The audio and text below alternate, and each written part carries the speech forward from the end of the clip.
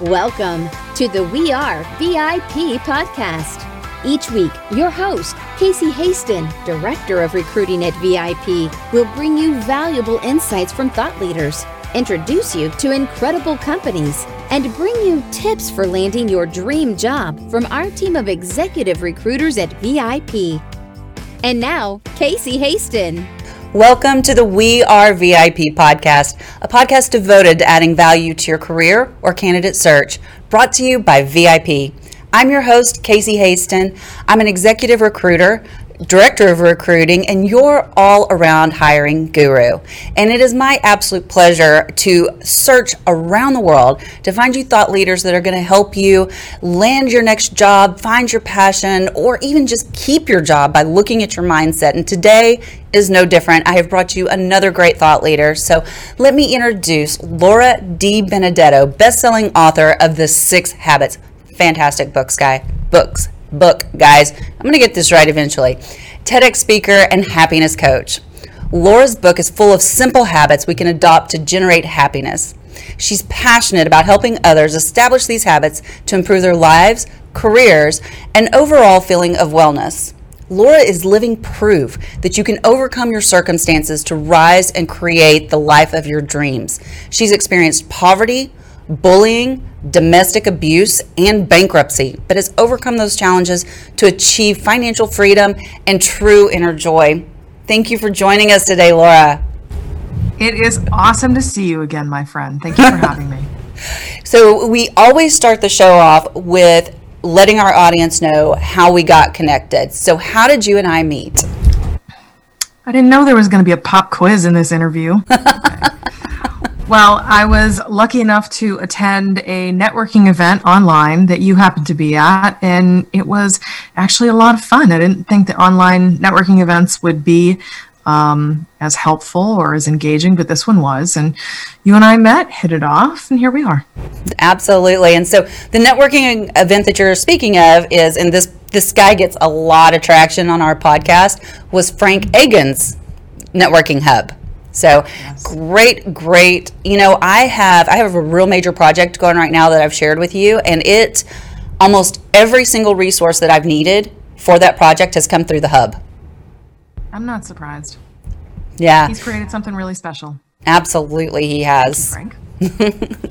So anyway, let's dive into your 6 habits. And I think I shared this with you that, like, literally, there's no coincidences, right? There's only synchronicities. No.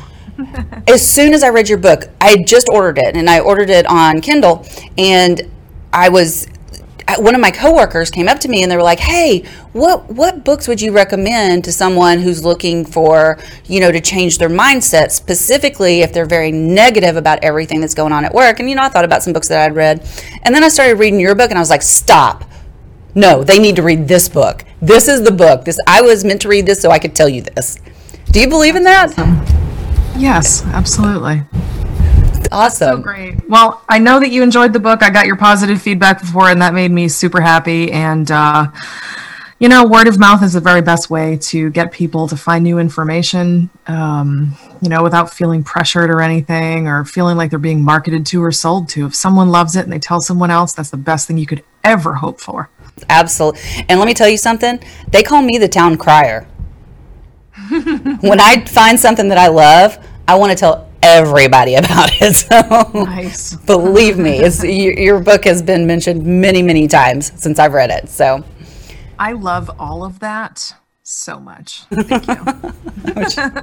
So kind of give us the origin of how this book came about, if you don't mind. I do not mind at all. So I'm guessing that once or twice in your life, you might have run up against a little bit of depression, right? Right. Well, I did the same, except I experienced it over and over and over. And I had a really aggressive career in marketing. I started a marketing company when I was 19. And it's funny how much you think you know at 19 compared to what you actually know. The gap is staggering. So anyway, I had a lot of work to do to fill in that gap over the years. And I worked very, very hard. And didn't always work smart and, made mistakes, but managed to build myself a great exit plan. And I was able to retire in 2018. And I'm really, really grateful that I got to do that. Except when I got there, all of the depression I'd ever felt before and everything else kind of came barreling at me all at once. And it was like a gigantic elephant sat down on my chest. It was crushing. It was the weight of who am I now? I'm not, day-to-day CEO. Am I important anymore? Am I valuable anymore? Well, I have all this money and I have all these accomplishments and awards and whatever. And do they even matter? Because I'm not actually happy. Why? So being a curious little bugger, as entrepreneurs often are, it just bothered me. Why do I feel this way? I shouldn't. I followed the recipe that America wants to convince you is the formula for happiness. Have the great career, make all the money, do all the things, blah, blah, blah. Why didn't it work? What did I do wrong? Well, I wanted to know. So I started doing a research project to figure out what the happiest people had in common, because I clearly wasn't one of them.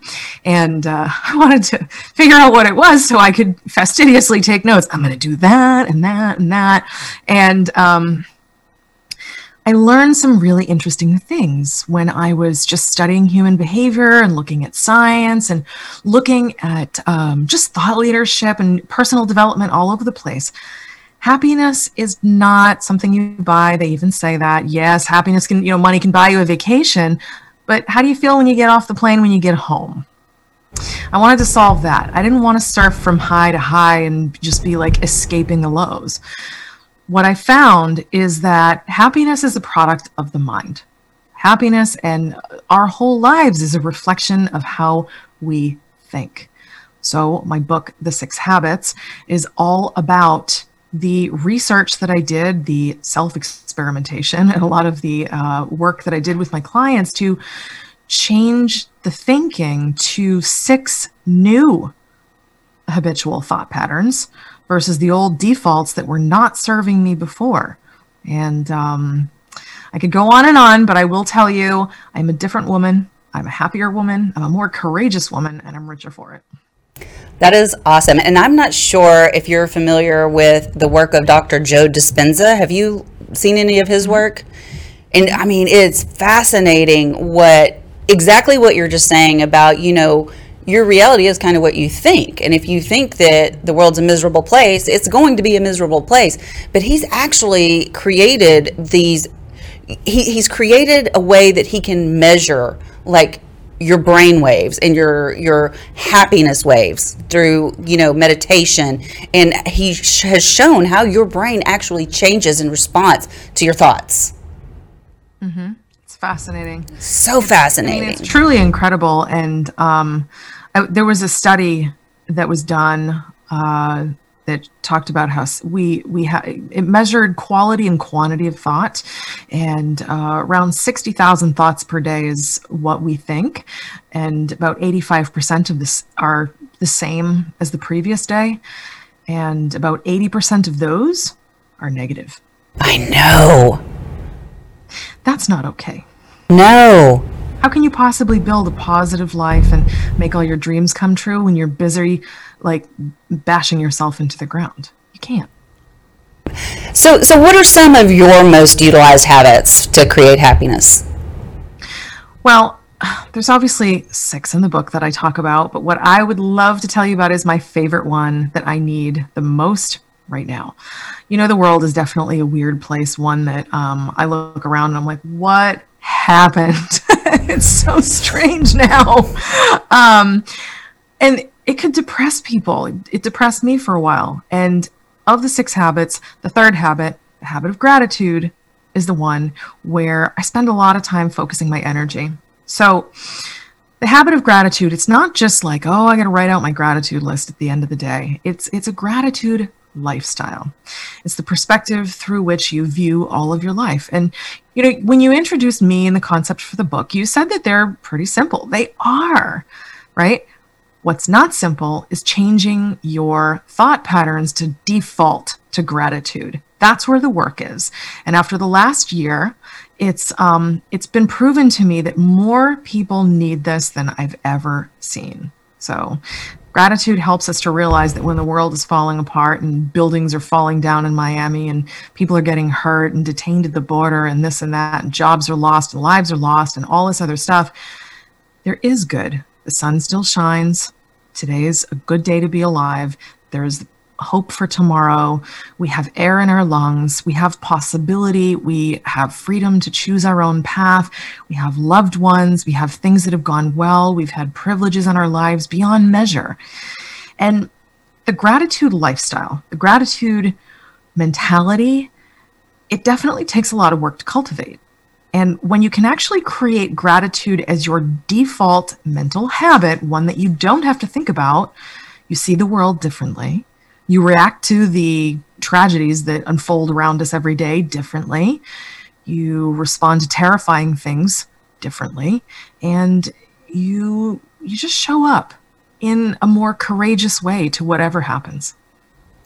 I think that's so true. And I love that of your 6 habits, your favorite one is gratitude, because and having that gratitude lifestyle, that's one thing that I incorporate every day, every morning and every evening. I do a morning check-in and an evening check-in, and I have to list at least 3 things I'm grateful. And sometimes, I mean, you would think 3 things, that's not a lot of things, right? And you're like, nah, I just got up. I don't want to think about it. But if I really force myself, and I don't always have to force myself, but if I'm feeling like I don't want to do it and I still make myself do it, my day starts off so much better. And even, you know, when it's the last thing you do at night, you're going to wake up on the other side in that gratitude phase already. Do you agree with that?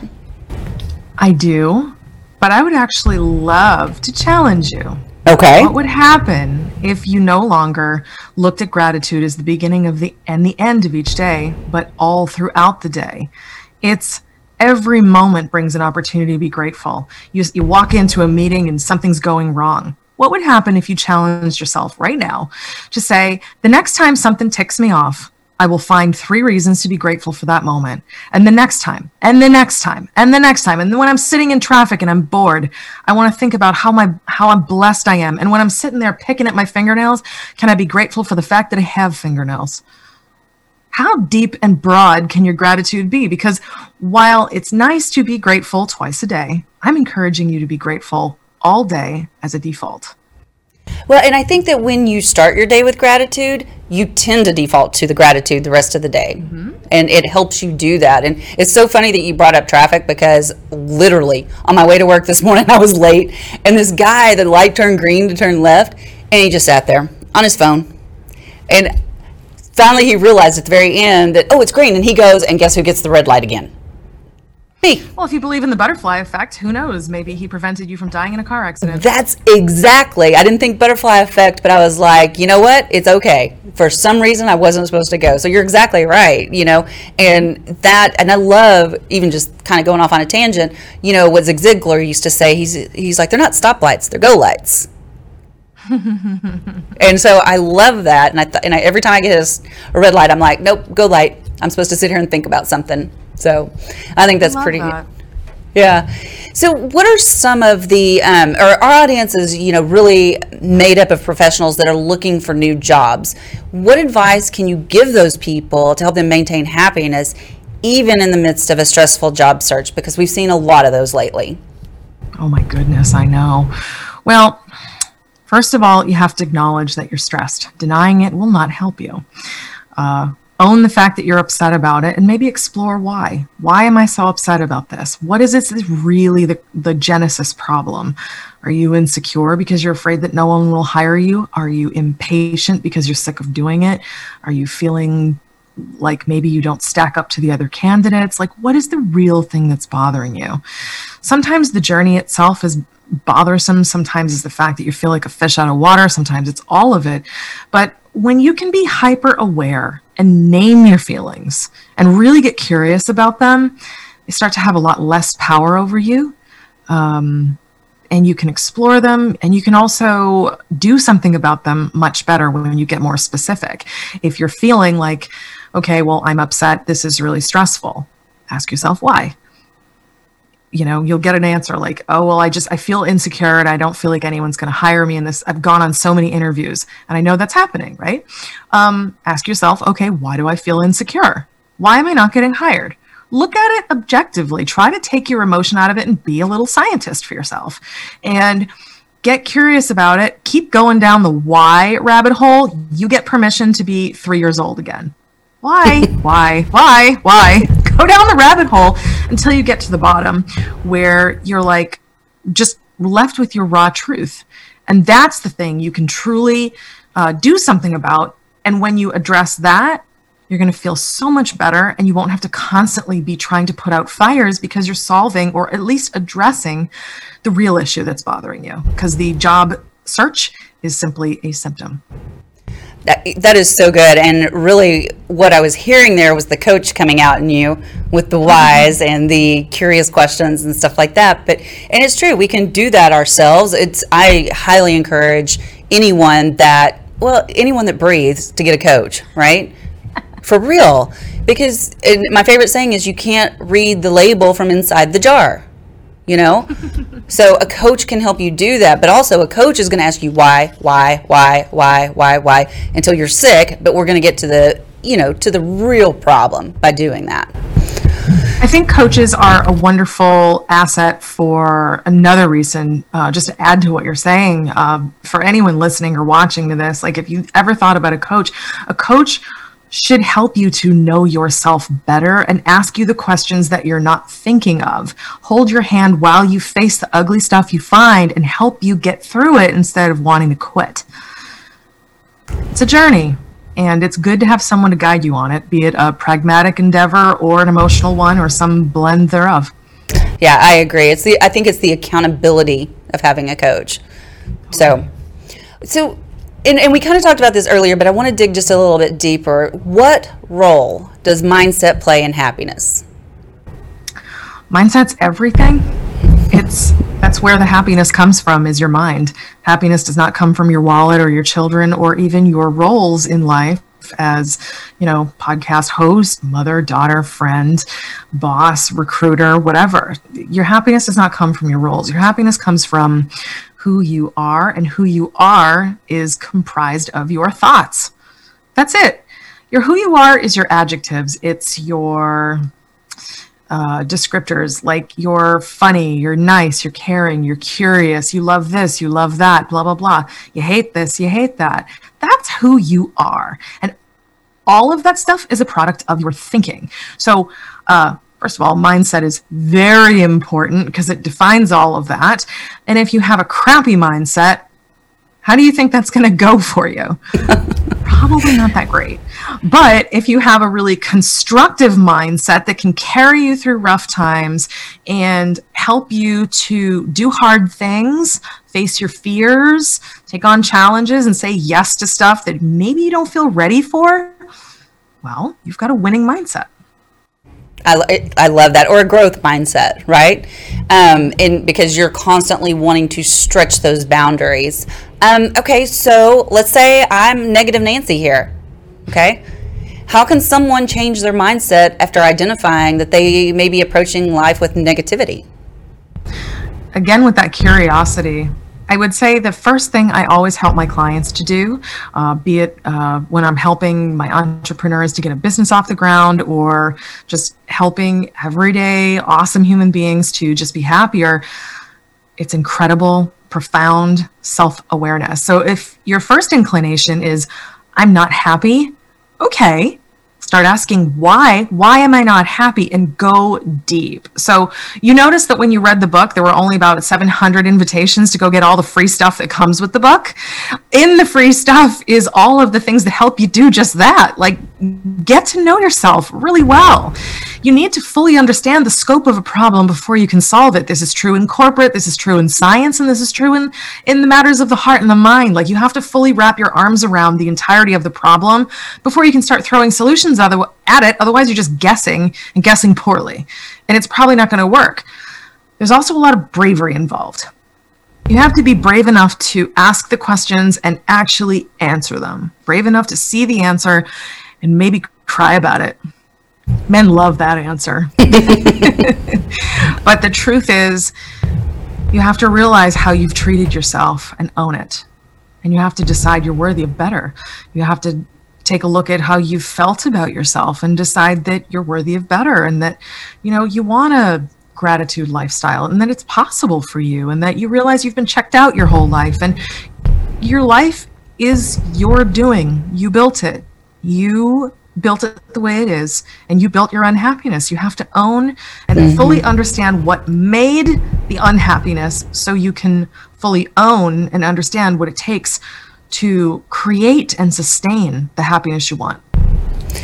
I think what you just said is so important, because I think so many times people go down that path, and we call it a victim mentality, or when in the school that I went to, it's all about the energy, right? And so many people get stuck in that victim mentality and can't get out, and they're like, oh, woe is me, everything's happening to me. And so then everything they see that confirms, their mind confirms, oh yeah, that's happening to you, that's happening to you. And sometimes it's really hard for people to break out of that. So again, going back to that negativity, that negative mindset. And I feel like when people finally really, really get that they truly are in control of their own reality through their thoughts, that I believe, I call it the awakening. And that's when everything changes. It is an awakening. I use that word a lot. You finally get to awaken to who you truly are, the choices you've truly made, and really have that moment of reckoning. It's like Judgment Day, not with God, but with yourself. So you don't have to die to get this one, which is very much a relief. You get to have the awakening while you're still alive, and you get to make a choice. It's like it's a huge crossroads. It's like you get to choose heaven or hell. You get to choose. Yes. Are you willing to do the hard work to climb the damn ladder to go to heaven and have a better life, or do you just want to choose what's familiar, even though it sucks? So true. I love what you I've loved everything you said, so I'm going to quit telling you that I love what you say, okay? No, I like positive affirmation. I do it for me. You can also do it for me. Okay, so let's kind of shift gears for just a second and turn this back to, the corporate world, because you've been there, you've retired at an early age, but, burnout is a huge issue in today's corporate world. What tips can you share to help people avoid becoming burnt out? Oh boy, burnout. Okay, I don't know how much time we have, but if it's less than 8 hours, it's not enough. High level. Nearly killed me. I retired not because I was where I wanted to be financially, and I'm okay with saying this. I was so burnt out because I did things the wrong way. When you don't properly have a relationship with yourself, with life, and with the things that you have to do, and it's all negative and toxic, that's kind of how you feel, and you get burnt out. The solution to that is to actually do this whole Judgment Day thing that we were talking about. Really dig in, know yourself, and when you do that and you decide you deserve better, here's the byproduct of that, which is the answer to your question. You start advocating for yourself at work, because you finally understand that you're worth it. You start creating and gently enforcing your boundaries, because you finally understand that you're worth it. You have the words to do it, and you don't need to be defensive about it, because you realize you're not under attack, and your own worst enemy is you. So when you stop being your own worst enemy, when you advocate for yourself, when you say, no, I'm not taking on that project, I'm so sorry, I am not available for this, I'd be happy to help you next week, and people push you back, you actually hold firm boundaries. You say no to people with calm and respect. You don't get defensive. You ask for the vacation time when you are ready for a raise or something. You can ask for extra compensation and extra paid time off. You start to advocate for yourself much better, because you hold yourself in higher esteem. So but the thing about what I've just said to you is these are not the things to do. These are the natural, organic byproducts of working on your relationship with yourself, with life, and your tasks. If you do that, doing everything else that I just said to you is actually an automatic byproduct that you don't have to try to do. What happens is if you don't work on yourself and you try to do those things, yikes. You ever see somebody try to assert boundaries when they're not very good at it? ugh. Or say no, and they're like, they go from really passive to aggressive, never stopping in the middle at assertive. That's what that looks like. And that's why when you truly love yourself, when you truly love life, and you truly love what's before you in like the most profound way as just a default, all the stuff you got to do to prevent burnout becomes automatic, and you don't even have to try. That is so good. And I can tell you, I mean, I've actually gone through that, and I know as you're saying it, I'm like, I get it. I know exactly what you're saying. And I'm hoping that people, because I'm on the other side of that, right? I do feel the worthy, and I am able to set boundaries, and I am able to, I know that I'm worthy, and I'm not afraid to ask for things. I'm not afraid to say no, and I'm not afraid to take time off, where before I had really had that reckoning, that judgment day with myself, I would say, I can't take vacation because if I do, what will they think? They'll think I'm not working hard enough, right? Or, I can't ask for that raise. I can't ask for this because, I haven't proven myself or whatever. But those days are over for me. But I really hope for those people that haven't got there yet, that they're listening to this, that once you do the self-work, that's when all this stuff is naturally going to fall into place. It can't help but not fall into place. I know. There's so many wonderful tools and books out there that in an underdeveloped mind, they just don't work. They just don't. Like, I remember, and I say this with total abandon and throwing myself under the bus as it runs me over. Before I retired, I desperately wanted to have better boundaries. I had clients who abused me, and I had, employees that abused me. And, I put up with so much, and I did things wrong. And I saw this great meme the other day that was like the American away message versus the European one. The European one is like, I'm off until September. Please email me back then. The American one is, I'm out for 2 hours for kidney surgery, but you can call my cell if you need me. It's like, that is so true. That was me. But like, it's crazy. Like, I used to read all the books. I used to do all the things, and I was so frustrated. Like, you asked me why I wrote this book. A big part of the inspiration also is my frustration with all those wonderful tools being completely useless in my hands because I did not have the foundation. So here's another thing where I'm still under the bus. I failed accounting in college. Granted, I'm still good. I'm good at it now, thank God. Otherwise, I wouldn't have a company. But I failed accounting because I never had the proper foundation. I also failed to take care of myself and have good boundaries because I didn't have a foundation. This is the same thing for other people.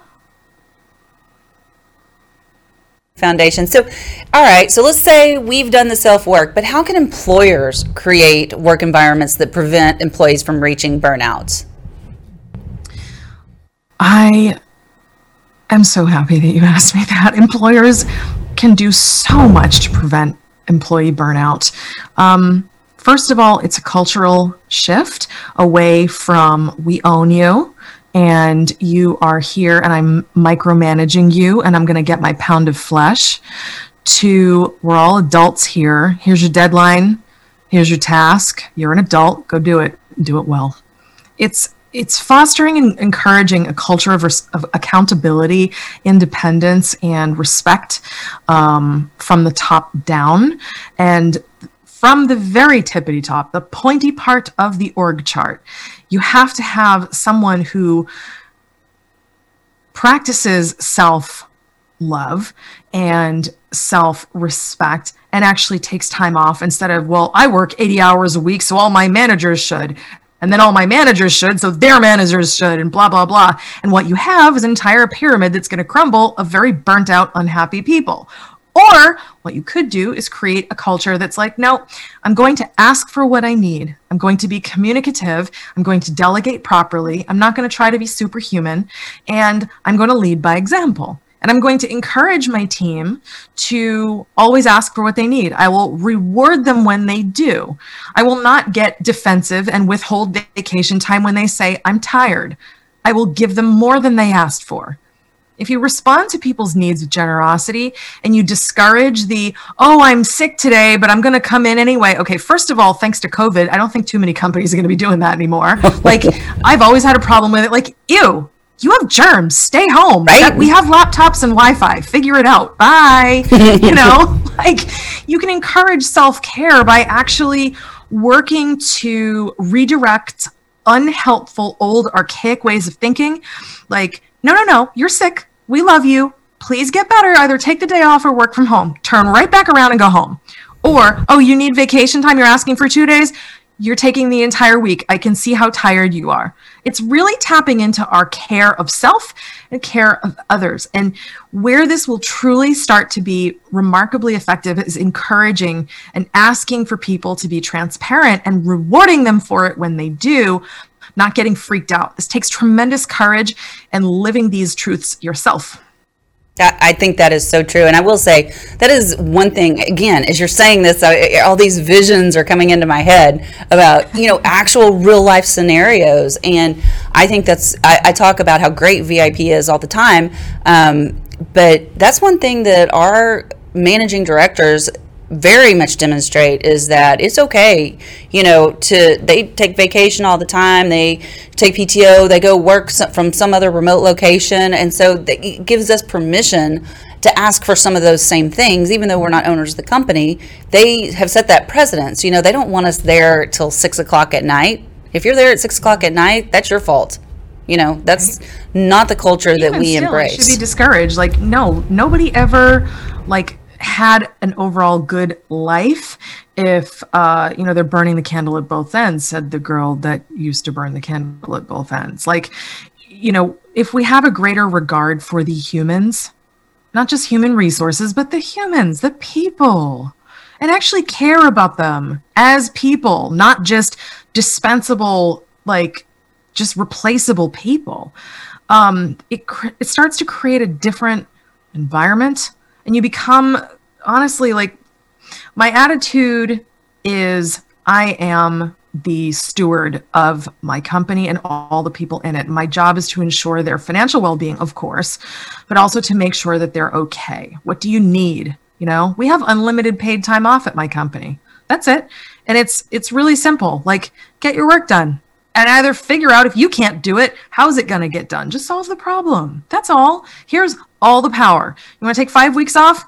Sayonara. Have a good time. Just make sure that you don't leave us in the lurch. That's called adulting.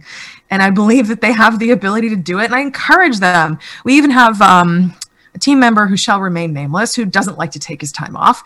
And we're always like, would you take a day off, please? Well, would you take a day off, please? You need it. Just take care of yourself. Yeah, but take a damn day off. Do it. You have to I don't know. Unless you're at a healthcare facility, you're not saving lives. Just for God's sake, let people live their life. And this whole illusion that there's personal life and professional lives, come on, it's just your life. So when people share a part of their lives with you by agreeing to help you with your organization, whether it's yours or just the one you work for, that deserves a certain amount of respect. Don't you think? I wholeheartedly agree. And I think that is a great place for us to wrap up this show. We are almost out of time, believe it or not. It went so quick. I knew it would. But I do still need to ask you our 3 VIP questions. So I'm ready. Are you sure? So if you were chosen to be one of the first colonists on Mars and you could bring 3 people or things with you, who would you take? Okay, first of all, I'm going to preface my answer by saying I would not go to Mars. But if someone forced me to go to Mars, and I do get to pick those things, number one, I would bring a couple with me that really wants to procreate, because I don't. So it's here, you populate. I'm good. Thanks.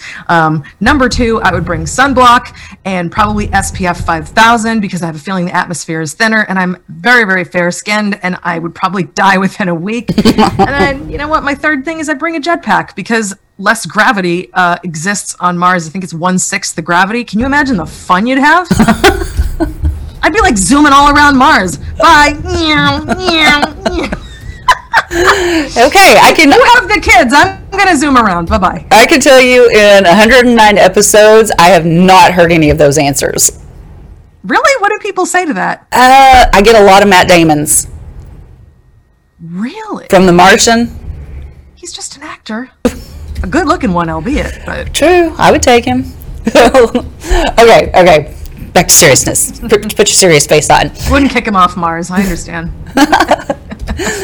What is one thing you do to start your day that sets you up for success? It's quite counterintuitive. I do not wake up by an alarm clock anymore. I wake up naturally to make sure that my body is fully rested.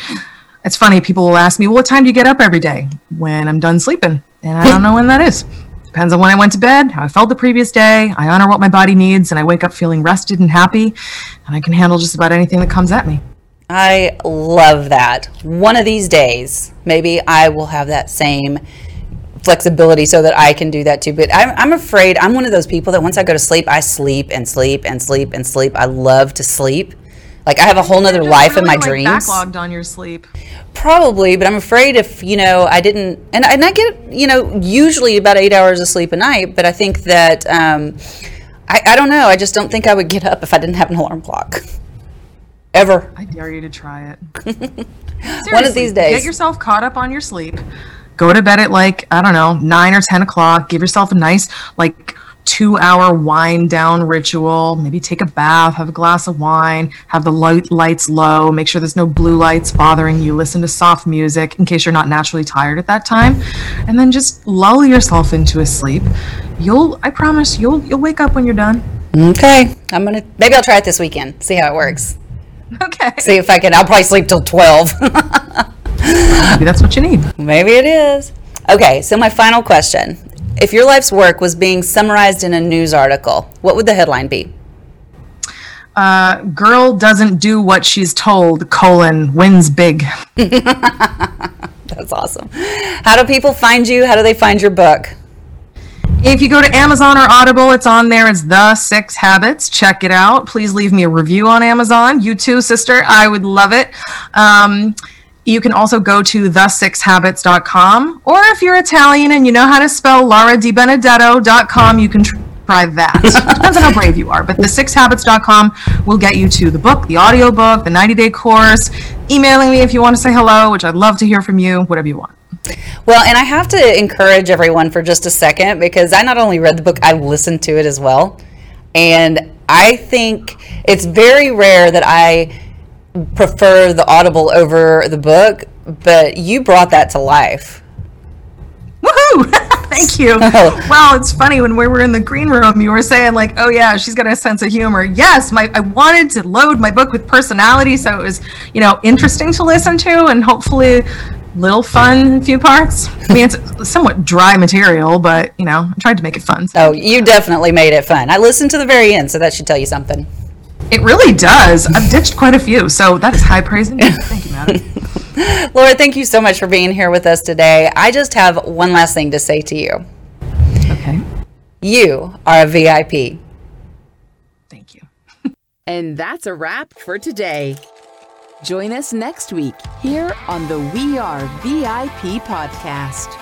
We'd love to know how we can help you be a VIP.